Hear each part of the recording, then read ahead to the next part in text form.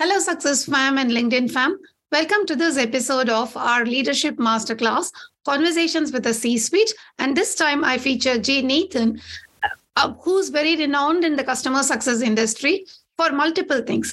First, he is known as a community leader. He's extremely popular in all customer success events and shows. His thought leadership, which expressed via his LinkedIn posts, have a major and a raving fan following. And it's my absolute honor to have him as part of the conversation about customer success, where we are going to probe Jay on multiple aspects of customer success, including some certain controversial questions, and of course, the rapid fire questions that is going to discover the personal side of Jay a little bit to all of us. And with that said, and without much further delay, hey Jay, welcome to the show. Hi, Shubha. Good to see you. Thanks for having me on. Yeah. So Jay, today's conversation is all about customer success, right? So you're the Chief Customer Officer of Higher Logic. And more than that, you're also the co-founder of Gain, Grow, Retain, which is a very popular and a very thriving community of CS folks, including leaders as well as new entrants into the market. So more than I talk about customer success, one of the things that I wanted to ask you is, how did the idea of Gain, Grow, Retain come about, right? The idea of forming a community of CS so early in the game. Walk us through the journey, how the idea originated, what were your thoughts, what do you want to accomplish, and so on and so forth. Yeah, well, thanks again for having me on, Shubha. And yes, GGR was, it was really born in earnest during the pandemic. But I would tell you that it actually started probably a year or two prior to that. So at the time, I was running a consulting firm where I was working with B2B SaaS companies, and my business partner and I were working with B2B SaaS companies to help them implement customer success strategies and automation and go-to-market plans that would actually capitalize on customer outcomes and results. And so, we had begun to be active on LinkedIn because we were getting a lot of good feedback and interaction, sharing what we knew and what we were learning through our consulting work on LinkedIn in that community. And so we started a podcast as part of what we had already been doing. This is back probably in 2019, late 2018. And but then in 2020, as we all know, we had a global pandemic that began to happen in March of 2020. And it was apparent that a lot of customer success leaders everybody was running around with their hair on fire, trying to figure out, how are we going to handle customers? Our customers are coming to us and saying, hey, we need concessions right now. Everything's changed for us. It was a very volatile time early on in the pandemic for SaaS customers and customer success leaders in particular, who are trying to figure out how to deal with it. So Jeff and I said, hey, why don't we set up a weekly Zoom call? We'll call it CS Leadership Office Hours, and we'll open it up to everybody. We'll publish it on LinkedIn, and all the people that we had been interacting with on LinkedIn, we invited them to join. And the first week we had probably 30 people on the call. Then the second week we had 75. The third week we had 150, and it just kept growing and growing and growing. And we said, wow, this is really some pin-up demand here. I think if you look at the community, customer success community efforts that had happened prior to Gain, Grow, Retain, or prior to 2020, you'll see what you typically see in any vertical or any category. It's being led by software companies who are really trying to sell you software, right? And that's fine, right? But at the end of the day, those aren't real communities. They're product communities, not thought leadership communities. And so we knew we had an opportunity to do something different with Gain, Grow, Retain, which is give everything we were learning from a consulting perspective, just give it away for free. Any model we came up with, any tool, any analysis, tool we came up with to help our customers find a way to better implement their own customer success strategy, just give it away, because the hard work is actually in the implementation of those ideas. It's not in having the ideas, right? And so that was our mantra from the very beginning. Give as much value as you possibly can. Give it freely. Don't gate the content. And so we started with that Zoom call. We had just a huge outpouring of participation and people wanting to be a part of something bigger and something beyond what all the software companies were running at the time. And it just kept growing and growing. And so we just did one thing at a time and kept, being active on LinkedIn. We kept doing the weekly calls. We still do those calls every other week. Oh, you do? We do. Yeah, we still run those. And now we have people from the community who facilitate those. It's not just Jeff and I doing that anymore. And then we added an online community in the late spring time frame after that. And then, we ended up joining Higher Logic and bringing Gain, Grow, Retain with us later on in 2020. So it was a very fun time, a great time to be part of something that was, we feel like we sort of caught lightning in a bottle, but it was really all around this idea of providing value to people who, were wanted to collaborate, network, and learn from one another. And so that's GGR. That's fantastic, right? I mean, what started as a Zoom call is now such a massive community. And, I recently relocated to the United States, right? I mean, and when I started searching for contents about customer success, the one thing that added so much value that would bring up a lot of content across various topics was Gain, Grow, Retain.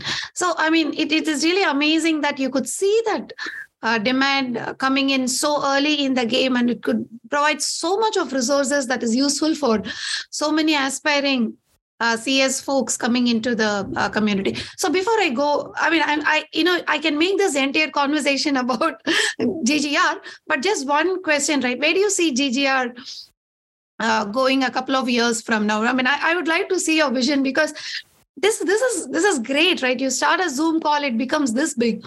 So what would be your vision for GGR a couple of years from now? Yeah, it's a great question. I think our goal for it is just to continue to grow it and continue to provide value to leaders. One of the things that we see as a huge opportunity, well, a couple of things we see as big opportunities for not just customer success, but for SaaS in general. The industry is going through a huge change right now. You see it. The valuations have been crushed by these, in these subscription-based businesses. And we think there's a huge opportunity to professionalize customer success and turn it into more of an operational part of the business and not just a team. We'll talk maybe more about this later, but the way the product is built, the way we market and sell, the way we deliver on the back end, the way we partner with other companies is all going to be part of a customer success motion. SaaS companies intrinsically are customer centric. The yes. pricing models, the ability to cancel if you're not getting the value, that's all very inherently customer centric. And so I think more and more as the world continues to change, we'll see more product-led growth, more product-led customer success. Certainly AI is going to play a role in customer success in every other function, by the way. It's not going to take anybody's job necessarily, but it's going to play a factor in every role. And so, I think we just want to keep building it and sort of look to the next wave of not just where customer success is going, but where SaaS is going, and support that, sort of customer-led, community-led type of growth mindset. Wow, that would be great. Right, that would be phenomenal as you steer the direction of customer success. Now, let me get to the topic, right? I mean, I have so many questions from just 5 minutes of what you said, but I will just... So the number one question, I'll start with the controversy around customer success, right? See, I do not really belong to a SaaS background, okay? I worked in as enterprise software, then I'm in telecommunications, mostly in the platform space. At least in the circles that I have been, the continuous question of, do you really need customer success still exists, right? And I have heard some really controversial statements like, you just roll up a program management office that does coordination across various groups. You call it as customer success. And now there is a huge hype around it, which is not justified. There are some that say customer success should be more technical. There are some that say customer success should be more salesy, understand rev ops, etc., etc.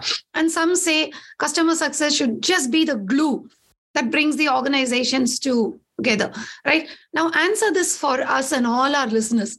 Why do we need customer success? Is it true that CS is just program management office? Or why do even non-SaaS companies or SaaS companies, what is the need for CS to exist? It's a great question. Sometimes I ask myself that, honestly. I think we have to separate what we call the department customer success from the outcome that is customer success, right? I think, first of all, there is no one size fits all answer to how you deliver customer success. There is, though, the reality that companies that do not help their customers get results and make their customers successful, to use the word in the definition, they will not survive. They will not be able to compete with their competitors. So really, to me, it's less about having a department that is called customer success. It's about having a great product. It's about having the right level of service and support around that.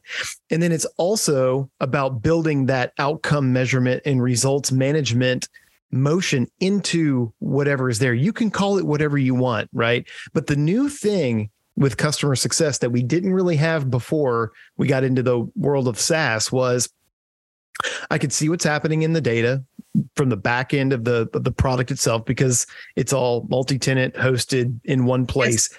We get the data, we can see what's going on, and we can coach and guide our customers to a better outcome than they could receive on their own. That's intrinsic to the model. So whether you have customer success managers that do that, or whether you add that responsibility into the product itself to where it's measuring and putting the results on the screen so that users can then take the appropriate actions through the product, or whether you have account managers who are trained on those certain aspects of how to go drive results and outcomes with the customer in parallel to positioning new solutions to expand their subscription or their services that they buy from you. It's all customer success, right? So there's not a one size fits all version of it. I will say, I think there are probably a couple of different models. One, if you're a product-led growth type of company, so think Calendly, think about, even HubSpot is sort of product-led at this point, especially with their CSM products. But there's product-led growth. There's inside sales, which is more of your mid-market SMB type of outbound selling motion. And then there's enterprise, right? And then there's sort of like strategic accounts on the far end, right? Which it sounds like you have some experience with as well. But the customer success structure looks a little different in each one of those motions, and it really matches the go-to-market model. But I've said it twice already, but there is no one size fits all. But I think there are some patterns that you can follow that sort of follow those go-to-market models. And so that's what we're focused on is trying to figure out, what are the best practices right now for each of those models. Yeah. So the takeaway for me is that, whatever you do, bring a customer centricity into what you do across, and it's not really about a function; it's about what you, deliver. Right. That's right. It's what you do. It's the activity. Now, who delivers that activity? Yeah. It really doesn't matter to me as long as somebody's doing it, right? There's a guy I always like to call him out. I don't know if do you follow Greg Danes on LinkedIn? Yeah. Mm-hmm. Yeah, I do.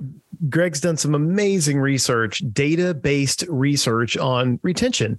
And one of the factors he's found in analyzing literally probably tens of thousands of renewals and the retention associated with those renewals is that the simple act of measuring the results that a customer is getting and working with the customer on what those results are and how to make those results better. If you do that, your lifetime value extends by 6 times versus if you don't.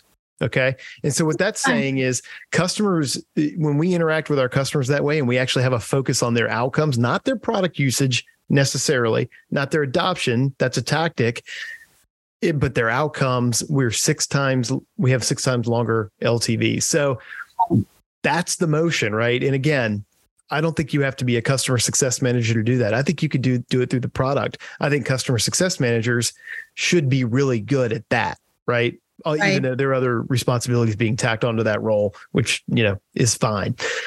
So anyway, that's we can talk more about Greg later, but I always like to give him a shout out because he's done some real hard hitting research on retention and renewals from a data perspective. And he's got some really interesting findings on that front. That goes to prove the point, right? Yeah. So you talked about go-to-market motion and all that, right? So if you actually see, organizations have 3 go-to-market functions, essentially the sales, the marketing, and to some extent the revenue office as well, which comes up with a revenue strategy, etc. Now, customer success becomes the 4th dynamic into the entire go-to-market motion. So in your opinion, how can CS differentiate itself from these players? What value can CS provide? in accelerating the go-to-market motion or in sustaining that, right? Your views. Yeah.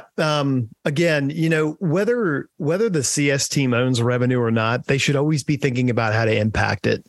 Yeah. It's the business side of what we're doing. We have to all recognize that we're part of businesses that have investors that have, that are working towards growth and profitability. That's how a business stays in business and provides opportunities for employees and provides returns to shareholders. You have to do all those things. So, one of the, I think maybe fair,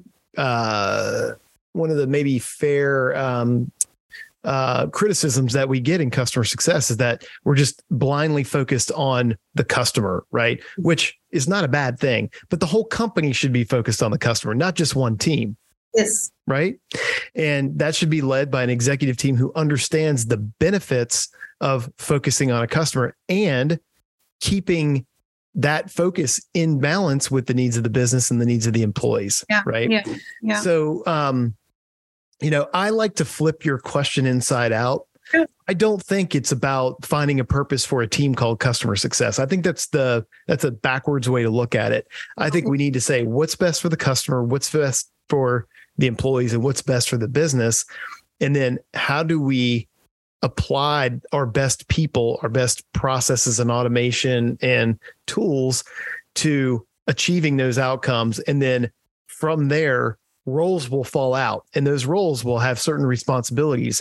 Maybe it's the results conversations with enterprise customers that I talked about earlier, right? Maybe it's product-led customer success in that case. But so I am, after doing this for many years now, I'm of the opinion that you should never start with the assumption that you just need a customer success team first. You should always look at the business problem that you're trying to solve, the customer problems that you're trying to solve, and back into that, and then assign roles and resources to those problems according to the needs of your business. Does that make sense? Yeah, it makes sense. But you do agree that, CS, whatever you call it, whatever the CS role you define it to be, CS should definitely have an impact towards the overall go-to-market results and the outcome of a company, correct? That's what you were 100%. Yeah. So a great statistic here. And there's another article that I just spent some time reading over this past weekend by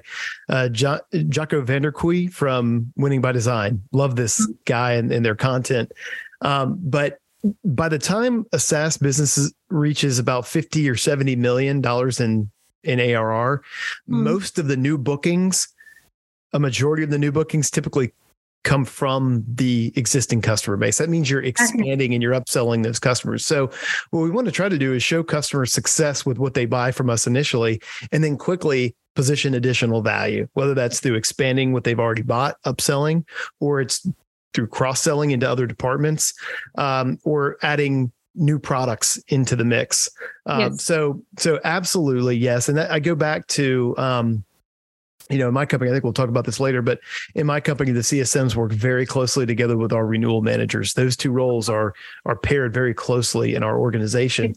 And it's all about making sure that the fundamental basis of a relationship in SaaS is actually the contract. Right. Yes. It's the exchange of commercial value that we're doing as partners. And if you don't understand that, then you don't understand the basis of the relationship that you have with a customer. It's not about your dog. It's not about, your kids.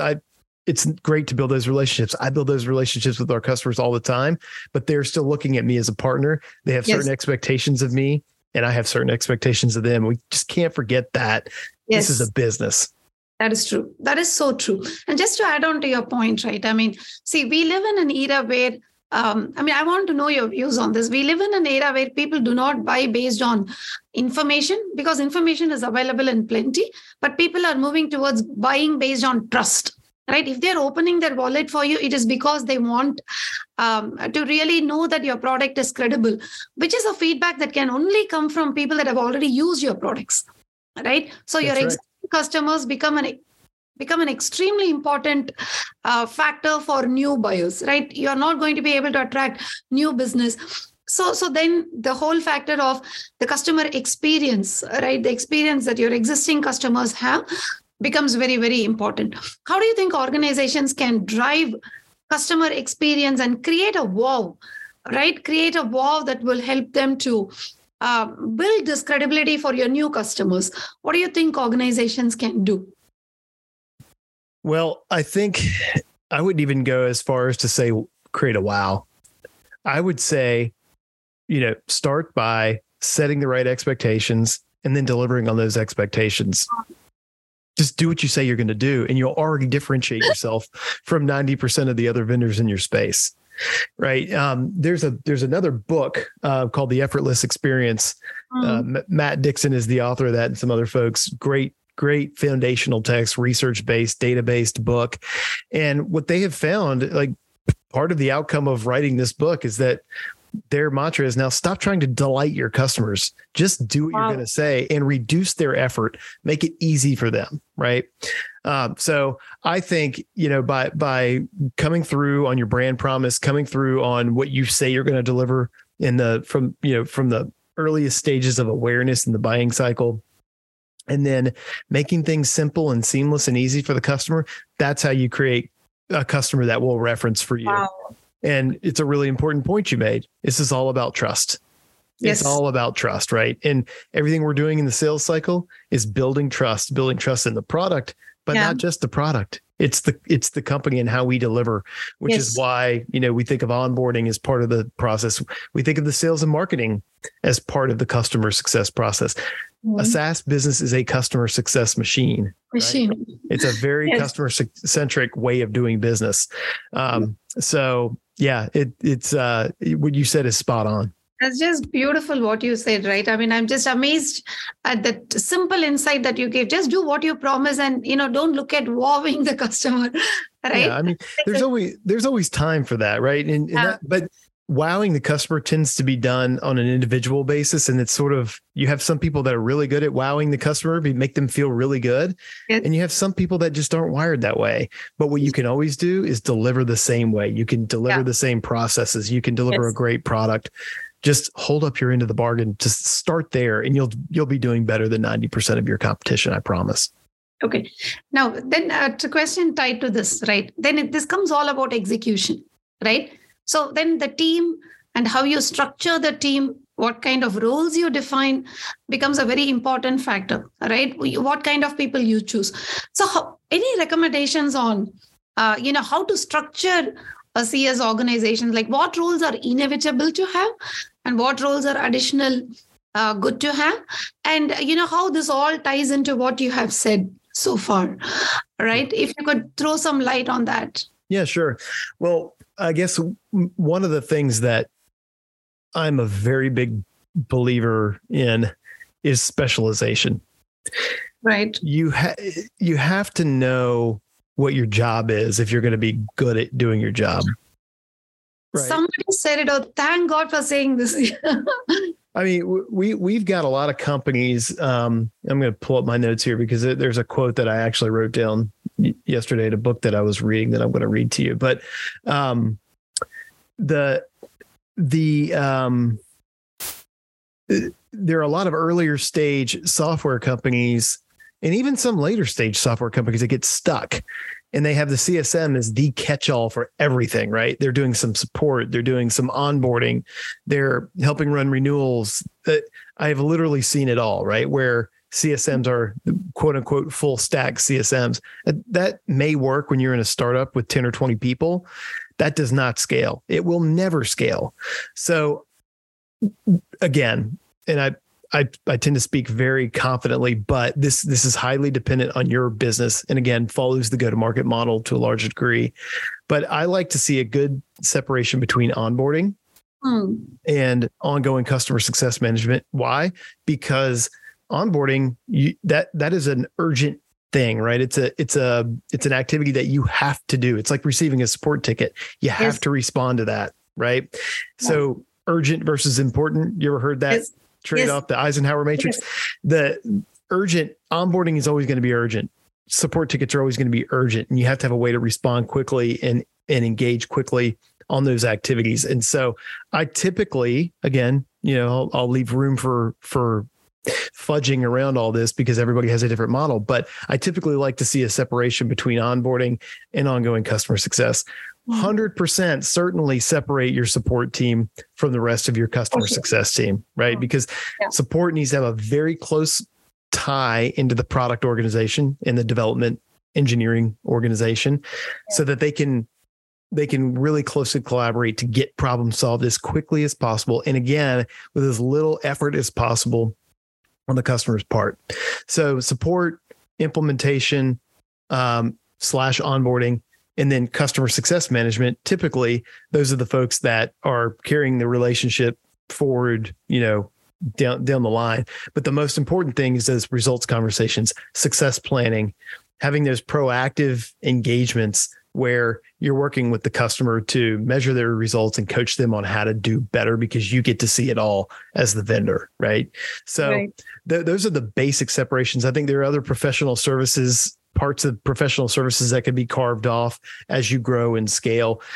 Certainly think about account management. If you have a really strong upsell motion, meaning you can go back to your base and you can sell a lot more to them, and it's not just usage based, then I would say also that's when you have a really strong account management function as well that focuses on selling back into the base, right? Yeah. Upgrading them to a new pricing plan or adding on a new product where there's a need, right? And the CSMs in that situation they can be integral in helping identify opportunities there for those deals to happen. So that's a very basic, separation of duties. And that's where my mind always starts.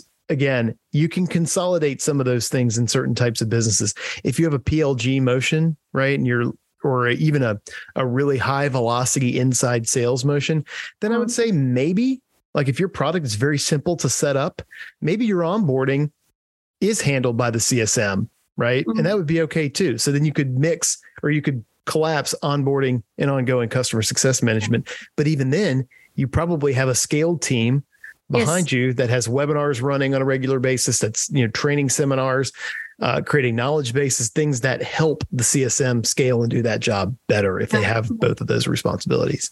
Yeah. How about CSMs taking over the role of account management? Do you encourage that? Do you think it's an okay practice to have, or? Well, yeah. I do. I think it's an okay practice to have. And more you see it happening, especially right now, because what we're realizing in this world is in the SaaS world that we're in, the technology space, is that for the past 15 years, we've had a ton of investment coming in to the space, right? In the form of private equity dollars, venture capital dollars, private seed investing. And we've created really bloated organizations. You've got account management, you've got customer success, you've got account executives and sales. Like, we can't carry all this cost. So the question is, how do you achieve what you need to achieve as a business, what's possible with in the most efficient way possible? And I think you'll start to see patterns emerge where, in higher velocity worlds, CSMs may own more of that expansion motion directly. And in more of an enterprise or a lower velocity kind of model, there's probably separated roles, right? And so, I think we're going to get more efficient in that over time. But there's always this old idea that, hey, if you're selling, then the customer's not going to trust you. I think that's BS, right? Like, you have to build trust to be able to sell to a customer. Now, we have to make sure we're coming from the right place. We're not over incentivizing people to sell. Yes. So that we damage the relationship in the process. So they're pushing too hard and selling the wrong solutions. Yeah. So what I have observed in my, in my experience trying to do upsells and cross sells is that once you have a good relationship and once the trust is built, the conversation is not about explicit selling. The conversation is about how can you add more value, or, positioning specific products to a customer's problem. They become more and more transparent with their day-to-day challenges. And so the conversation becomes about how we can solve those problems rather than just going and, throwing a catalog of products and saying, do you want to buy this? I think the tone of the conversation has changed because CS is able to, build that trust and extract those problems from the customer. That's what I have observed. Yeah, it's an evolution of what we used to call solution selling, right? I mean, where you would really try to understand the context of the business before you position a solution. And I mean, that should be happening almost in our sleep these days. But the CSM, if they're really engaged at a business level, should be well qualified to help tee up those opportunities. To me, it doesn't matter if they're the one closing it or not, but they should be looking for it and identifying it, right? Then the question is, there's all this, I mean, you could have a deal desk if you really have a simple expansion model where you identify it and let the deal desk go, do the contracting work. But if you're actually having to sell, if you got new stakeholders involved. So here's a good example, right? I used to work for a company and we had a employee onboarding solution, but then we also had a scheduling solution, and it was in one package. It was like a suite, but those two modules were bought by different parts of the organization, right? So I had the relationship over here, and I'm using my hands for the people that are listening. I talk with my hands, but the people that are on one solution aren't the buyers of the other solution, but they can help you identify leads. So especially in a cross-sell situation where you're selling to a different department, then you probably do want an account executive or an account manager in there doing the sales motion, developing that part of the relationship, figuring out what the contracting is going to look like. So that might be different if it's just an upsell motion, right? You might not have that separation of duties. So again, highly dependent on the way your business is set up, but those are some of the ways to think about it. You got to get really granular about the way your business works, who you're selling to, and how that works so that you can put the right resources on it. You have the right separation of duties. Whatever you do, don't just read all the articles on the vendor websites. That's not going to give you the answer. Yeah. That's true. So when you're measuring the success of CS, what are the top OKRs or whatever you want to call them, right? Outcome-based success or outcome-based measurements. What are you measuring the success of a CS organization against in terms of specific quantifiable parameters?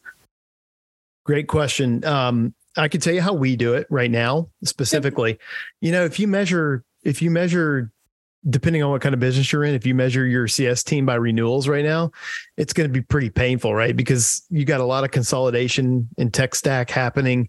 People are looking to save money wherever they can on their technology, right?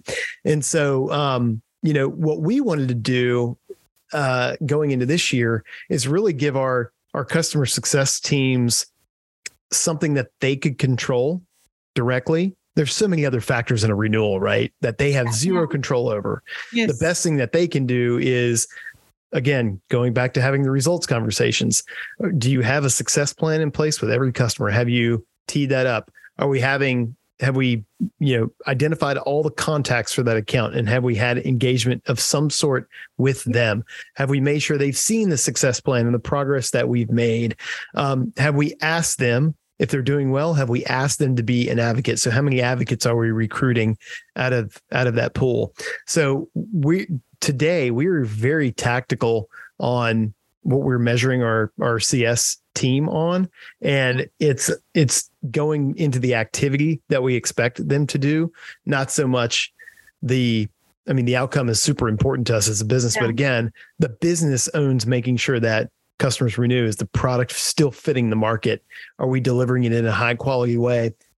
There's so many other factors that go into customer retention that the CSM technically can't control. So we wanted to try to give them something very tangible.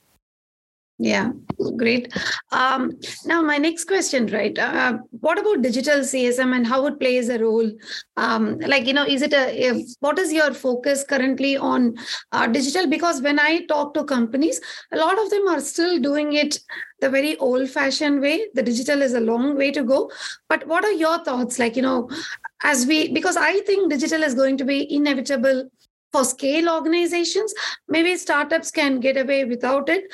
What are your thoughts on the current and the future of digital CS?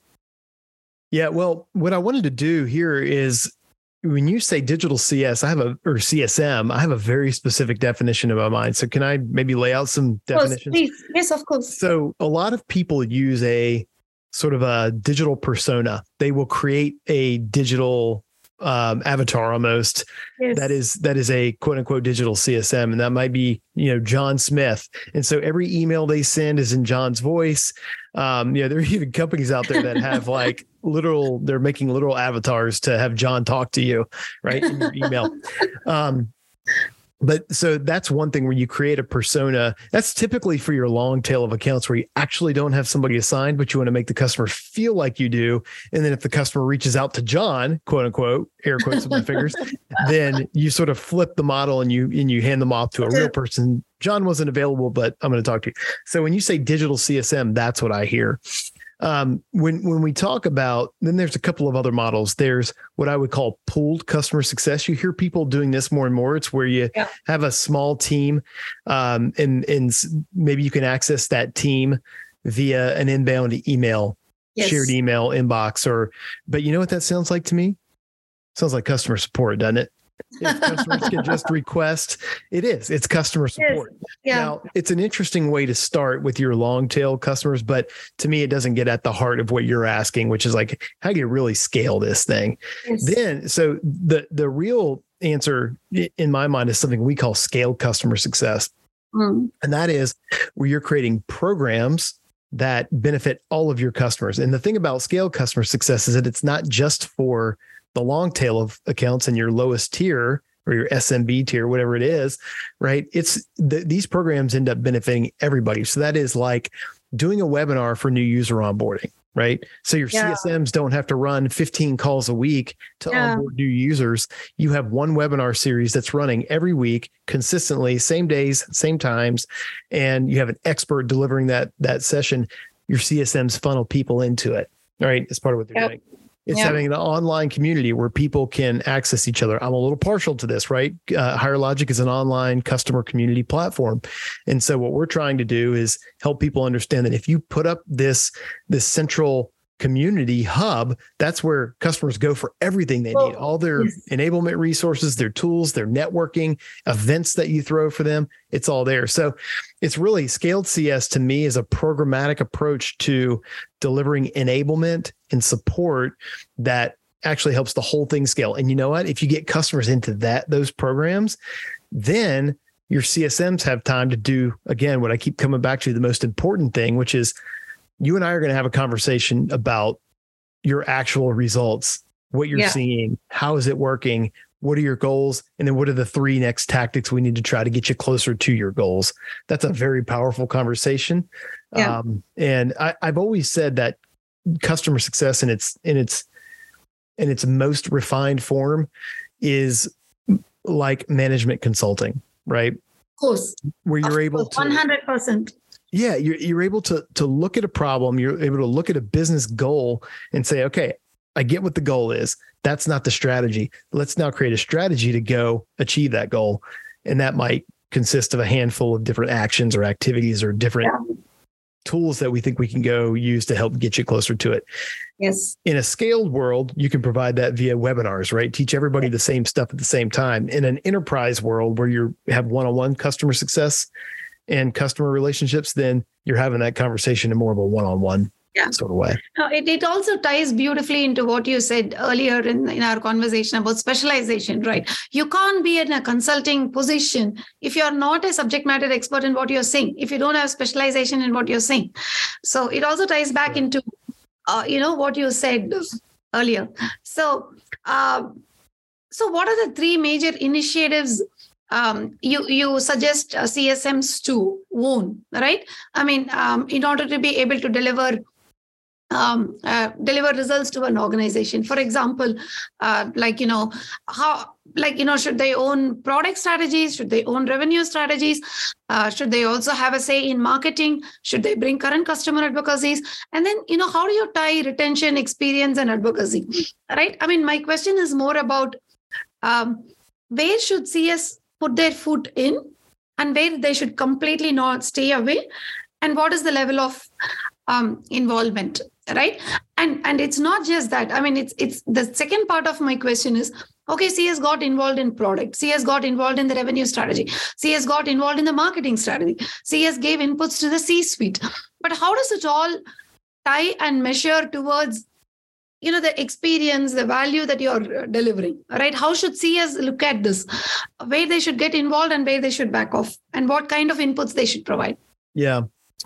Well, customer success sits at the CSMs, I should say, and people who are working with the customer in the long run. Long haul. Yeah. The long haul. They sit in a really interesting position, right? Because they get to see how the product actually performs in different types of situations. They get to hear from the customers what's going on beyond the product.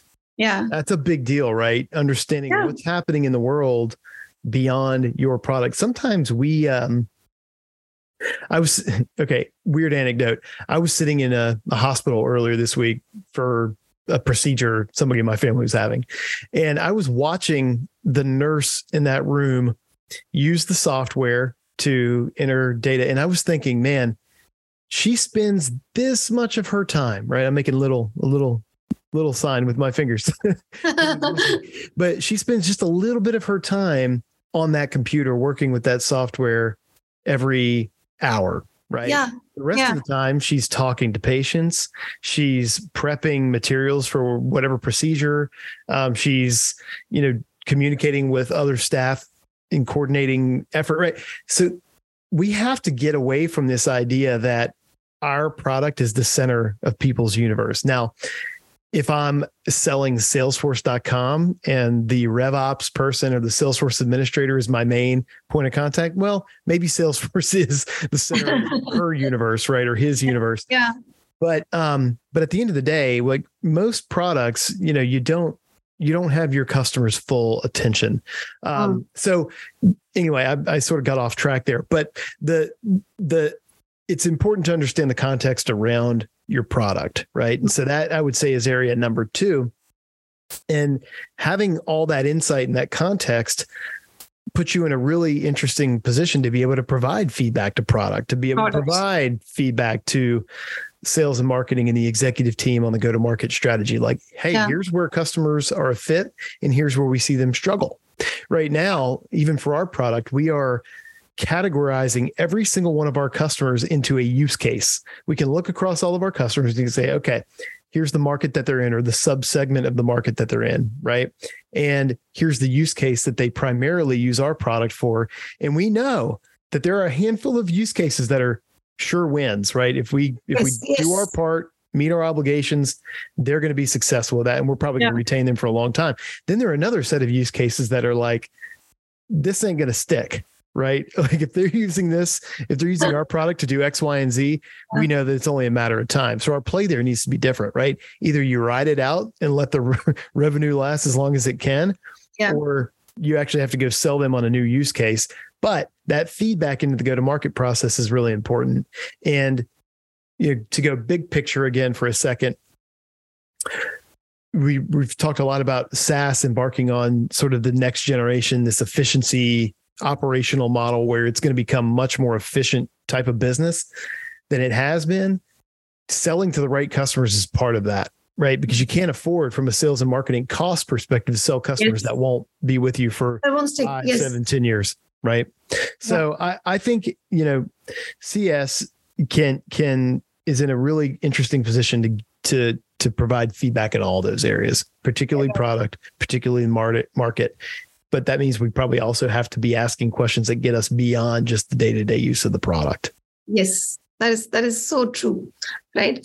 Now, the next question that I have for you is, okay, the beaten question about CS owning upsells and cross-sells. What is your stance on this question, right? I mean, I believe. Sorry, I'll hear you out. No, it's fine. I'll tell you later. First, I'll hear from you. Well, I think we've already touched on it a decent bit, but again, it really is dependent on your situation. But if you're in a cross-sell situation, then that's probably, again, a cross-sell being I'm selling a new product into a new division or the same product into a new division or new stakeholders. Why not let a salesperson run that motion, right? We're at this point in the economy, especially in the B2B tech economy, let whoever has the best shot at closing the business go close the business. If it's an AE, fine, like have them do it. There's just got to be some coordination there. And I think another trend that we'll see more of is there are more and more chief customer officers that are owning those functions, but they actually have some commercial experience themselves, right? Yes. So they know what it's like to manage a pipeline. They know what it's like to help drive growth in the business. Yes. By the same token, I think you see the same with CROs, right? Yeah. And they're getting more savvy. I used to think, I used to have a lot of empirical evidence to support it too, that CRO was just a title, like the next title for a salesperson that didn't want to be VP of sales anymore. Yeah. They wanted to chief something, right?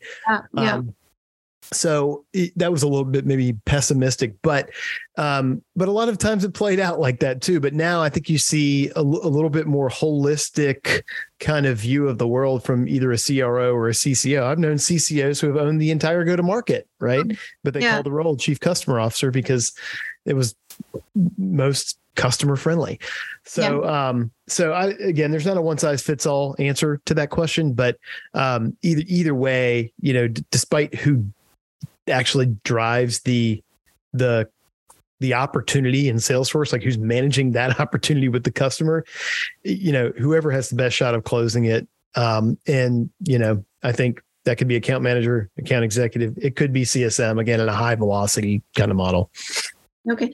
Because I have tried, in my personal experience, I have set CSQL, customer success qualified leads flowing into sales, especially in the case of cross sells, right? Cross sells and new opportunities within the same customer as just a CSQL and then passing it off to sales. But I'm being very transparent with you. The feedback that I've got from my CSMs is that we build the relationship. We did all the hard work. The credibility came because of the relationship that we had built. The lead came because of us. We understand the customer space better than the sales guy who's at this point an outsider. Yeah. So that controversy is beginning to come up. So this opportunity is for me to go chase because the lead came through me. I understand. So that's a challenge that sometimes I currently face because humans being humans, they want to be rewarded equally. Right. And especially when, so what do you think I or anybody in my position should be doing where a CSM says, it's a new opportunity, but the lead came through me and it's the same space, the same customer. I have the relationship. I know the space really well. I even have insights about what is the pricing that they are expecting. Why should I give it to sales? So, yeah, it's a great question. And so what I would also say is it depends on the complexity of that sale. Yeah. Right. Yeah. And because at the end of the day, there's several degrees of what you might do here, right? At the simplest, the CSMs could just process the paperwork and, click, do the booking and go on. Right. I think then you really do have a sales team, an inside back to base customer sales team. And so then you sort of have to be careful depending on what the CSM role is. Like, do you need them to be doing, okay, let me back up. Selling, closing deals, and coaching a customer on business strategy are two completely separate things, right? Can one person be great at both of those? Maybe. Right. Probably in some cases, but not the masses. Okay. Yes. But that would be the simplest, most basic way to do it. The second way to do it, sort of handling a little bit more complexity, is, again, I go back to this idea of a deal desk, and all a deal desk is people who, think about maybe having a renewal processing team. Like it's really just processing contracts. I've got some interest over here. I don't need to go sell, right? I just need to put the contract in front of them. If they want to sign it, great. They sign it. We process the paperwork, we provision the upgrade, and we go on, right? that's a great, if that's the way your product works, and if that's the way your expansion motion works, then you should not give that to a sales rep, because you're going to pay commission on it. It's going to be a very high cost of sale. And everything we're trying to do right now is be more efficient with cost of selling and marketing. Now, if you truly do have an upsell motion that requires a sales motion, meaning we've got to convince the customer, we got to make sure they understand the problem, they got to understand our solution, we have to, compete with other people for the solution, like you might have to do in a cross sell, then why not give that to a salesperson so that you can maintain the relation? Well, not maintain the relationship, but maintain the focus on results with all of your customers and not get distracted by this other thing. If you want to be in sales, go be in sales. But let me tell you this, your pay is going to get cut by 50%, and you'll only make the other 50% if you end up hitting a number. So the thing for CSMs to think about is, it sounds like sales has an easy job, and I run both sales and I run product and customer success for my group. So I see all this intimately, but sales is not an easy job, right? And a lot of their income is at risk every single year. And most sales reps aren't making their number this year. Yes. They're just not. So don't think that sales teams get a free pass, because typically they don't. Even if they're not selling anything, they're still not making any money. Right. Yeah. So that is true. Okay. Perfect. So my last question, right? So is AI going to eat CS? At least, going back to the question with which I started, CS is just a program management function. If that is true, then the chances of AI completely replacing CS is very high. But in general, what are your thoughts about AI, and is it going to make at least some parts of what a CS organization does redundant? I think this goes for every function, not just CS. But AI is going to do two things for us. It's going to make us more efficient at what we already do today, or it's going to make us more effective at what we already do today. Right. And so in the case where it makes us more efficient, I don't ever see AI completely replacing a customer success manager or a salesperson for that matter. I do see AI making it much more efficient for them to do their jobs well. Today, you have to know a lot. You have to know how to query ChatGPT or some other large language model the right way to get the right answers. But already people are using AI to prepare for calls, to summarize customer situations, and notes, to take notes on their behalf, to analyze the sentiment of how customers are feeling based on their body language. Like AI is doing, there's a lot of machine learning and large language model tooling that's coming into our tools. I personally see AI as a feature that makes every product better, right? Not as a standalone thing. Salesforce announced their earnings yesterday, I think it was. And, in the article I was reading, the analysts were like, okay, well, Benioff shared a whole lot about the future of AI and how that's going to shape Salesforce, but he didn't really talk about how that's going to result in additional revenue for Salesforce or sales, right? And I think at the end of the day, AI is going to make every product we use better. It's like the old BASF commercials, right? We don't make the product you use, we make it better. I think that's what you're going to see with AI over time, is that it's going to be a feature of everything, or there are going to be AI-driven capabilities within every product and tool that we use to make data cleaner, to make manual tasks easier to handle and less time-consuming. So from that perspective, I think in theory, you will need fewer CSMs in an organization than you may have today, because they'll be able to do things more efficiently. But but I don't see it coming for our jobs per se. Okay, sure. All right. I think I have very less time for the rapid fire questions. So let's just go. So this is going to be like, we just want very quick answers from you, and you shouldn't think answering them. Okay. It's have to be answering them spontaneously. Sounds good. All right. Thank you. What is it one thing you cannot live without? My family. What one favorite book, a movie, or a popular personality that you keep going back to again and again? Why? Who and why?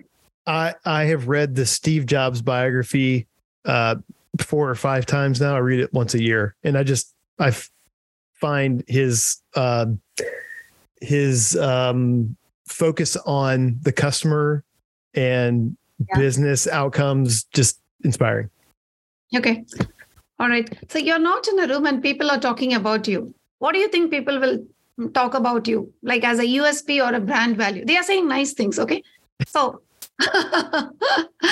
what are they most likely to call out as a great thing or a USP about you?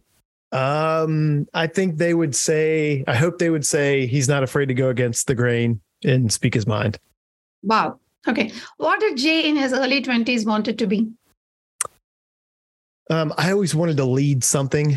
When I worked for my used to work for a huge utility. And I remember I was walking to lunch one day, and the CEO of the company was walking to lunch in front of me, and I ran and caught up with him, and I just started talking to him and asking him all kinds of questions. So I always wanted to be in corporate leadership of some sort. Wow. It seems to all be coming to you. Yeah, right? It took a while, but yeah. I'm slow. Yeah. A bunch of college grads, all with similar academic skills, are coming to you and seeking a seat at your desk, right? A seat in your company. Who's most likely to get the job based on soft skills? The person who is humble, hungry, and smart. That's there's a book called The Ideal Team Player by Patrick Lencioni that I just love. And those are the 3 things. And smart doesn't mean like brain, like genius smart. It means smart in terms of how you can deal with people. So humble, hungry, aggressive, and smart. Yeah. Wow. I think after this, I'm going to ask you for a list of book recommendations, because I keep lots of nice books are coming up, right? Yeah. I got a ton of them. Oh, wow. Nice. So I'm sure, everyone in their life has mentors. So who's that one person who either is your current mentor or who you would love to have as your mentor? And what about them that inspires you to follow them? I've got a lot of people that I've worked with in the past who I confer on all kinds of things. And it's fantastic. Everybody should have a personal board of directors. Yes. It's a little cheesy sounding, but you should have a handful of people that you could turn to bounce ideas off of, people you trust. More recently, this sounds even more hokey, but more recently, I've read about people who have like a virtual board of directors, and they read all kinds of material. Like I talked about the Steve Jobs biography. Part of the reason I read that over and over, and I just like to get into his way of thinking. And there are other people like that for me too, like Charlie Munger, Warren Buffett. Even like Abraham Lincoln. One of the people that I've been following and reading a lot of their stuff, and I read his book multiple times too, is Bob Iger, the guy who is now back at Disney as the CEO again. Yeah, I loved his. Yeah. Did you read that book? Another great book, Ride of a Lifetime. Yes. But I also like to fill my head with those biographies and those business stories. So, as I come into different situations in my own, professional career, I can, really have top of mind what they were thinking as they went through similar problems, and maybe, have some solutions based on what I've read others have done. So I try to have both. Beautiful. So if you were to do all over this again, that one thing you will never do. Oh, the one thing I'll never do? Or what you will do differently. Yeah, what I would do differently, consistency is everything in life. Consistency and persistence. And so, just staying focused, picking one thing and just doing it every single day. Because if you can improve by 0.25% every day or every week, like over time passes so fast. That stuff just builds and builds and builds. And where I've chosen to do those kind of things in my life, I feel like I've made great strides and great progress. Where I haven't, where I've jumped around and not focused, I feel like I've failed, So I think it's just being consistent and focused on whatever I'm doing at the moment. Okay. What wakes you up and drives you to work every day? What fuels Jay on a daily basis? Like something should be driving you relentlessly, right? What is that? For me, it's probably just learning. I feel like a student all the time. And I try to always fill my head with new ideas from different domains. A lot of what I talk about in CS doesn't even come from CS. Yes. It comes from, all kinds of different disciplines and domains. So it's just, for me, it's learning. That's what makes work and life fun for me. Okay. So currently your most favorite, you can call whatever, right? A CS leader or your company that you're watching for, or a CS tool. Who would you call out? Like, they are really blowing your mind in the CS space. You can name a few or just. I don't know that I would call out. There are so many fantastic people in the customer success community. I'm not just saying that because I happen to be a part of a big one, but there are too many people to call out. Here's an against the grain answer for you. The CEO of Snowflake. Yeah. Oh gosh, what's his name? No, I'm blanking on it. Again, another book. He talks about how the entire company should be focused on the customer and how he's actually not let customer success organizations build up in his companies because he wants to make sure that all the other departments make sure that they know it's their responsibility to deliver a great product, a great onboarding experience, a great buying experience to those customers. It's not just one team's responsibility. Yeah. So, there's an unconventional answer for you. The CEO of Snowflake, what is the book you said? I missed the. His book is called Amp It Up. Okay. That's another one. Slootman. Frank Slootman is his name. So that'll be a controversial answer. Some people don't like that because of the way he talks about customer success. I happen to find it sort of inspiring. So. Okay. Finally, one thought or quote or whatever, right? One of your favorite quotes or thoughts that you want to leave our listeners with. That's like your North Star, or that keeps anchoring you, or your life principle, whatever you want to leave as a final parting thought. Yeah. Well, I guess one of the things that I always tell my kids, and this truly is off the top of my head, I always tell my kids, if you don't have your integrity, you have nothing. Yep. And so, always start with honesty and truth and being, very, be an integral person. And I think a lot of things will happen well for you if you do. Wow. Okay. Thank you. I think I don't have the satisfaction of asking all my questions. I still have Sorry, I talk too much. No. I still have so many questions that have come from what you said. Probably I should do a J. Nathan part 2 soon. This is one hour is not enough. But still, thank you so much for graciously doing this on a Friday. I know it's a day that people like to keep meetings off, but still thanks for taking the time. Very insightful conversation. I follow you on LinkedIn. Your posts are awesome. Continue to rock. And we all thank you for what you're doing for the community. Thank you. And you as well. It's been a pleasure to speak with you on a Friday afternoon. Yeah. Thank you, Jay. Hey, everybody, Jay here. Thanks for tuning into the podcast.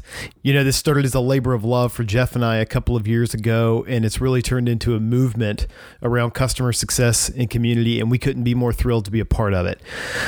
We grow this by word of mouth, so we'd love it if you're willing and you find value in what you hear on this podcast. Leave us a rating or a review on Apple Podcasts or Spotify. It'll help us grow and provide value to more customer success professionals. Also, if you haven't yet, please sign up for Gain, Grow, Retain, the online community. It's gaingrowretain.com. You can meet other people, make one-on-one connections, share ideas, get ideas, grow your career ultimately. Be on the lookout also for live events, both in person and virtual this year. We're excited to get back to that. And thanks for being part of the community. We look forward to talking to you soon.